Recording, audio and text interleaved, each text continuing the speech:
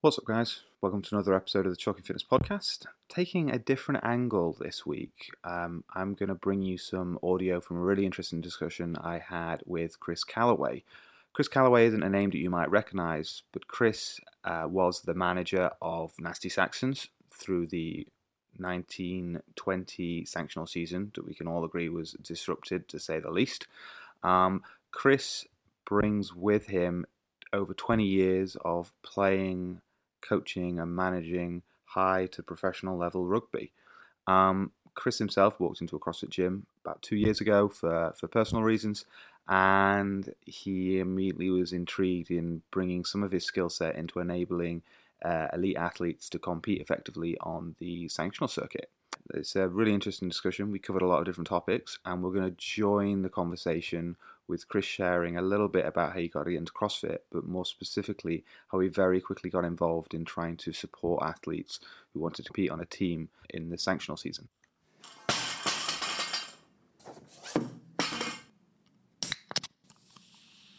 A lot of that started, so I walked away from Sevens, and in my last season running the Sevens side of it, I discovered the extremities of some of my injuries that I'd incurred playing professional rugby. Some of that is chronic arthritis in my spine, all of these type of things. Went through the whole surgical process. Basically, long story short, I'm trying to keep the surgeon away. Mm-hmm. So that involved me going back to the gym and building up the muscles around my back. Started off at Pure Gym and ended up at the CrossFit box. That CrossFit box happens to be the same CrossFit box as Tom Watson. Mm-hmm. I think Tom had attended a total of 3 training sessions for me when he was still playing rugby. He broke his arm, and then we never saw him again, and I think he then decided he wanted to do professional CrossFit. Anyway, Tom and I got talking. I watched him compete in a couple of teams that season, so that was the 2018 season. He and I got talking. I said, look, this CrossFit thing, if we put together a team, do you think, with the ambition of getting to the games, could we do that? What would that look like? So we started talking about, I said, look, you take care of the athlete side of it, I'll take care of the logistical side of it.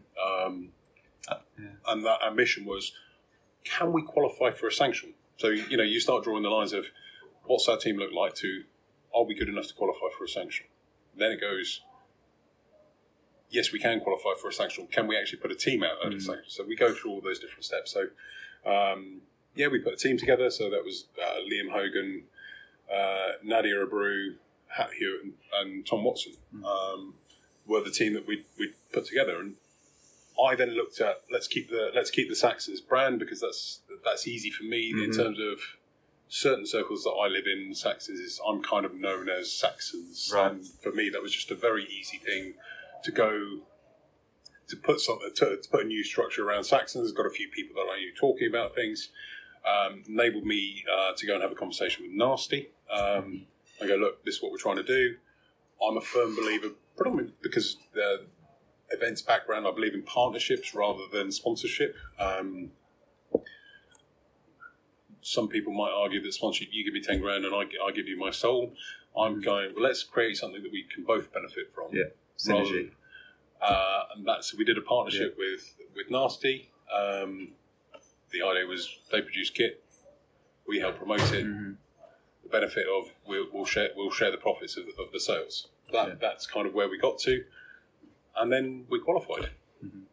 So you've it's safe to say that you've transitioned with experience of managing teams into CrossFit, rather than, say, developed that experience within the sport. Has that kind of created barriers to your approach? It has, and I think one of the key significant things is, this is no criticism on the athletes, I am not a credible CrossFit tactician. Mm-hmm. I'm not a credible CrossFit coach. I have no CrossFit qualifications.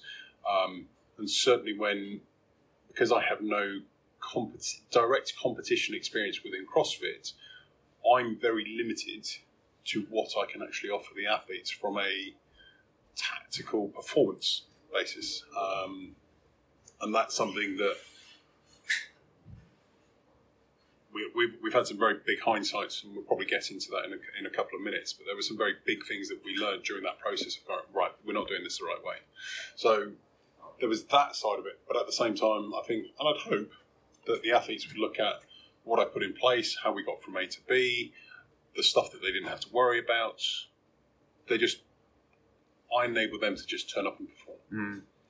You know, Norway was an interesting experience for me because goals, beautiful events, but the cost of food on site compared to what you could buy at the supermarket pulls apart. Right.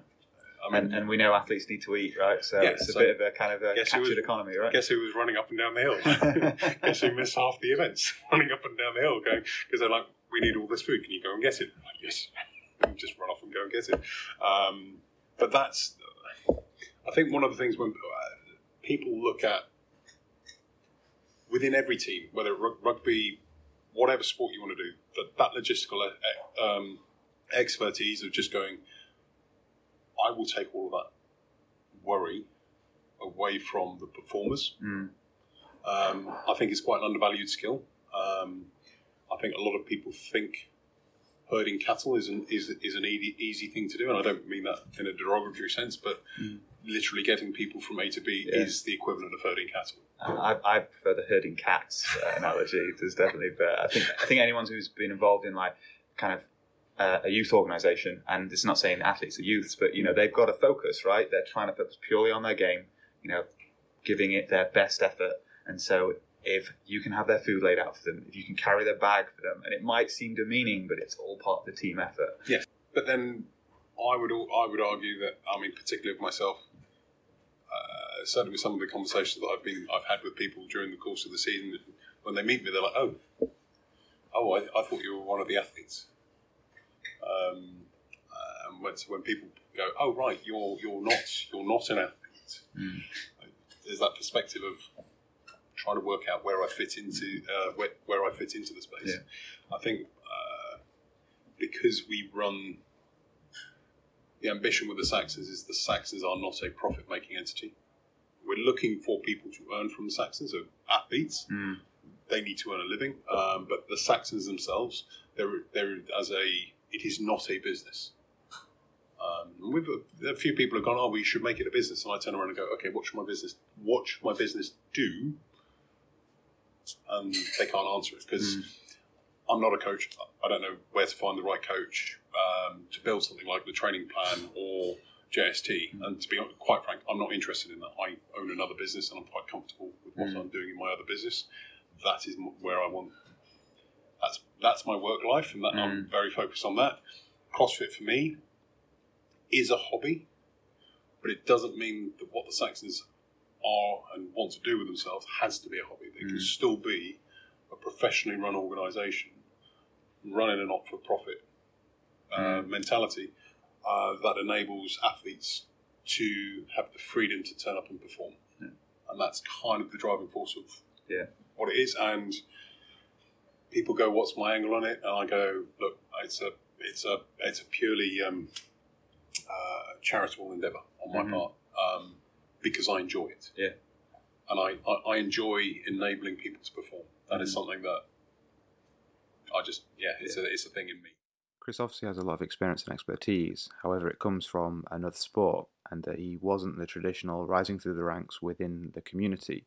So I was really interested to understand if he had any frustrations or external insights that he could provide into the way that teams and competition operated within the CrossFit community. And that's probably my one frustration that I've had with CrossFit. There is how do we best describe it? A nervousness around people who are doing stuff in CrossFit because it is not the most profitable occupation to enter into. Everybody's very guarded about this is mine, I've built this. So, no, you can't have a bit of this. And without trying to be critical of it, TAP were very enabling for us. Mike was phenomenal in helping us out of when we had our injury situations. Didn't have to do that, but full respect to him. The reason the Saxons won't build training programs, I'm not interested in building one I don't have. It's not my focus. For me, it's just that charitable endeavour that I enjoy doing those type of things. Yeah. And taking some of the bits off the plate of the people that do the training program or do the kind of the work on the competition floor. Yes. It was really interesting to hear Chris talk about how CrossFit as a sport is not necessarily as profitable as one might think. So when I asked Chris to expand on kind of his reflections on the sanctionals and Saxons and what Saxons would be doing going forward, he was really keen to talk more broadly actually about some of the issues he perceives with the cost to compete for athletes who are competing on the sanctional circuit and even above at the elite level. I think we have to address some of the bigger issues within CrossFit, if you don't mind, before we get into how we change that. So for me, some of the biggest challenges, and talking to the athletes, was living. They have to make a living. And what I didn't appreciate when I started out on this journey was every day they are away from home is a day that they are not earning money.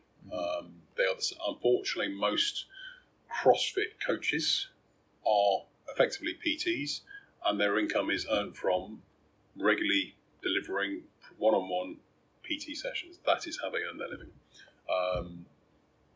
Two of them are box owners. Hat is a box owner and Liam is a box owner. Dane has been a box owner, but he sold up and has moved to Tribe and is basically a lead coach at Tribe.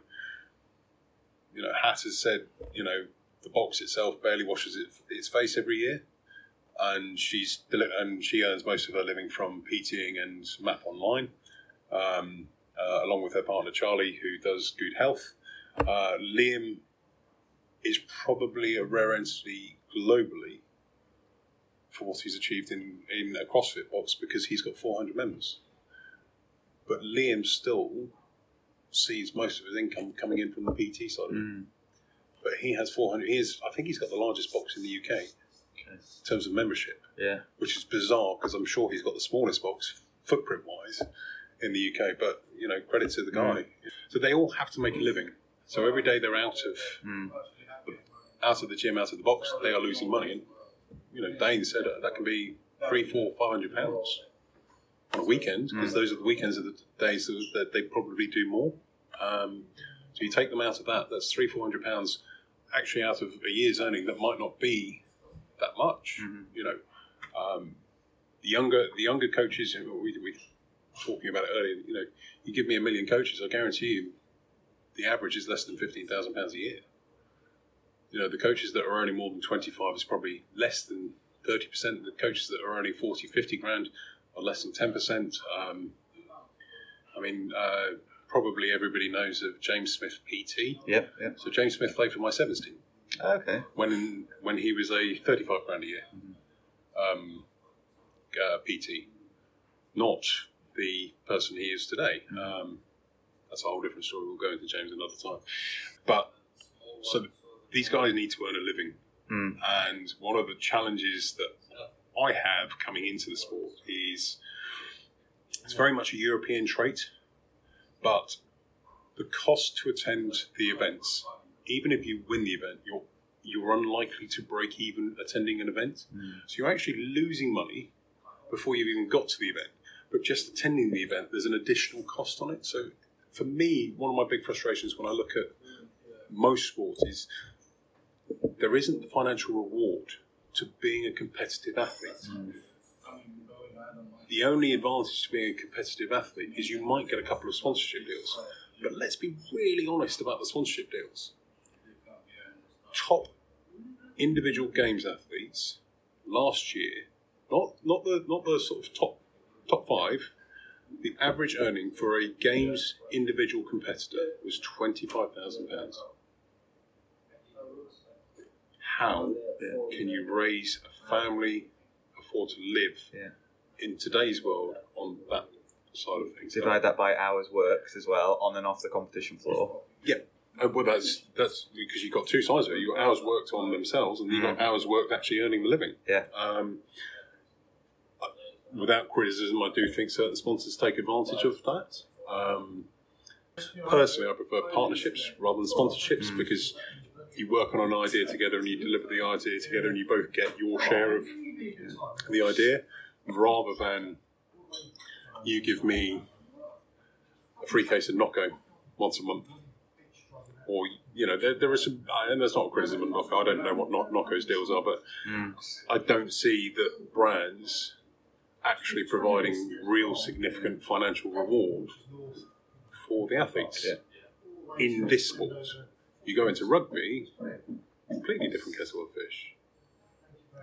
There's not that, and rugby, they will get lots of stuff that actually helps them perform, where you don't get that same level of thing. And the difference between rugby and CrossFit is, in rugby you can be more selective because your base income is stable enough. Yeah. Whereas in CrossFit, you almost have to give away your soul. We had some noise interruptions, but we're still on the same topic, and Chris is actually talking about some specific examples, both for individuals like Ella Wilkinson, but also for the cost for teams when it comes to competing at a sanctional within Europe. Ella's going through university, so Ella's needs in terms of her income are probably not quite as great as, say, Mike Catris, for example. Age-wise, different ends of it. One's having to pay for probably mortgage, family, kids. The other one's going, I just have to pay for my beer money. Very different ends of the scale, but Ella's probably in the top 5 UK female athletes for the next generation. I still can't. If you were to ask me, where's her income level when you compare her income to, say, it's the Mayhem athlete, the female athletes? Hayley Adams. Hayley Adams' earnings and the infrastructure that Hayley Adams is able to put around her, and that's the most significant difference between the UK and the US. Our athletes just don't have the income level. Prize monies aren't there. I mean, personally, I think the prize monies in Europe are disgraceful. You're expecting every team that attempts to qualify to pay $250, and then you're asking them to pay $750 to attend the event. You're £1,000 in before you've even got to the event. Then you've got the travel and accommodation of everybody that's going to the event on your thing. By the time you get there, you could be Norway, £2,500 by the time we actually got there. Wow. Plus the next, because of how we did the food, I think we got away with food at £500-600 on food. So we're £3,000 down. Prize money was £2,000. That's not criticism of Norway. Norway, I think, has a long way to go in terms of developing the product. Fairly new as a sanctional event this year. But I contrast that with Strength and Depth. If Strength and Depth wants to consider themselves an international tournament, a £5,000 prize money is not going to pay for a team to come over. I can't see how Mayhem made a profit coming and competing at Strength and Depth. They might like the competition, they might like the programming, and that might be enough for them to come. But if you want to create a serious field outside of the games, the only way to do that is to bring in the prize money. Now, there might be things around Strength and Depth. Coming from an events background, I understand the cost of actually putting on an event at Excel. I'm probably one of the few people that would sit there and go, I don't know how much they actually made it, but I doubt it's as much as people think it is. Right. Just purely, I have hired a whole half of Excel before, and I know how much that cost, and I very much doubt they got anywhere near earning that figure. So I doubt they paid for that the same price, because the space they had. But again, the space they had, I think they're probably 2-3 years away from really starting to generate the revenue. They are definitely making a profit, but not the profit that they probably will be making in 2-3 years' time. For me, I'm from coming at it purely from looking at the athletes and the sacrifices the athletes put into this. I think, particularly the European competitions, need to up their game in terms of recognising that the athletes are the performers, and without the athletes, they've not got the same event. So Chris had raised some really interesting points about the cost to compete at the sanctional level. I wanted to know more from Chris about how he was going to try and take these learnings and these insights and apply those into the Saxons going forward as a sanctional team looking to qualify for sanctionals, but subsequently and hopefully the games long term. Actually, the long-term plan for us, our next plan was like 6 men, 6 women, all decent, some probably better than others. We would just take a 12-man squad with a view of it's a five-year exercise where in 5 years we should be qualifying. We should be qualifying 3 teams for the games. That's the idea. So it's taking that journey of going. Let's do year 1. Let's qualify for a couple of comps. Let's get as many of you going. Year 2, we should be qualifying for more, and so on and so on and so on.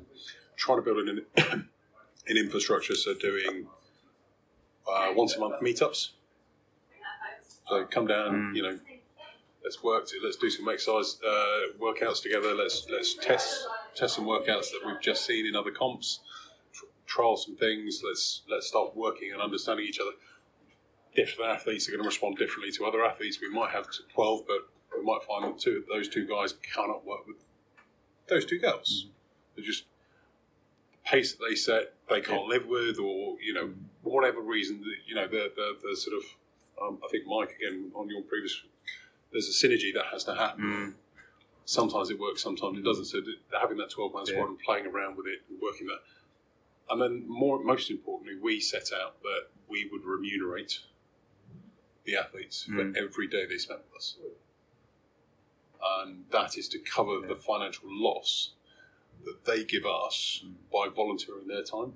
So they come out in the black, not in the red, which helps with that commitment, helps with the focus as well. Yeah. And it also means, if you consider that a coach probably has to do 6 hours of work to pay for their 2 hours of training. If you look at the time equivalency that they have to invest in one to be able to do the other, so by taking the pain of you don't have to worry about that day's work, you give them more time to invest in themselves.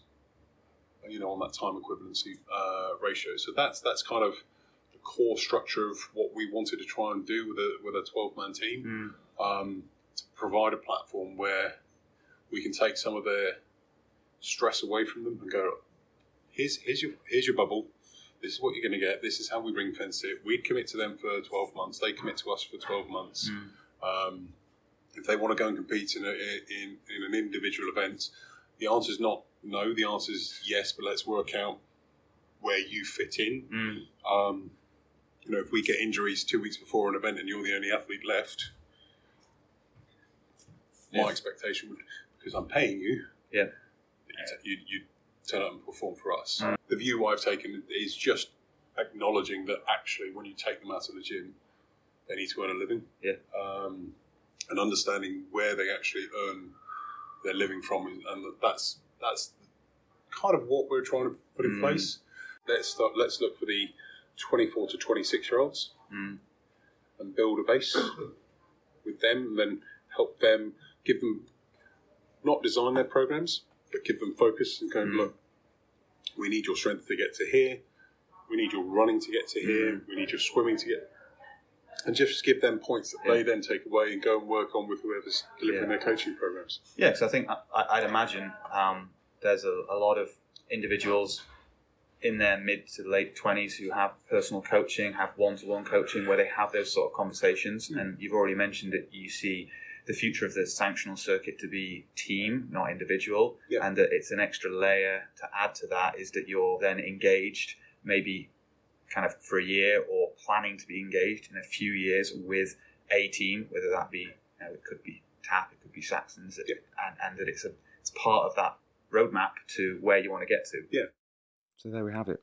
A bit of a different episode this week, but I hope you found it interesting.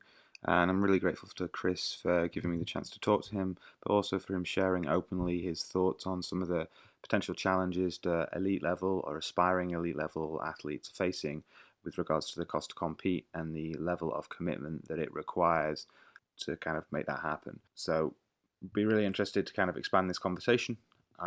If you want to get involved on talking about that, then reach out to me, and let's see if we can make that conversation happen.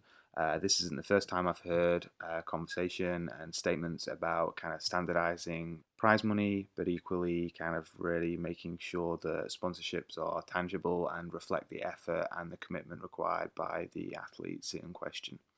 Hope you've enjoyed it. Take care.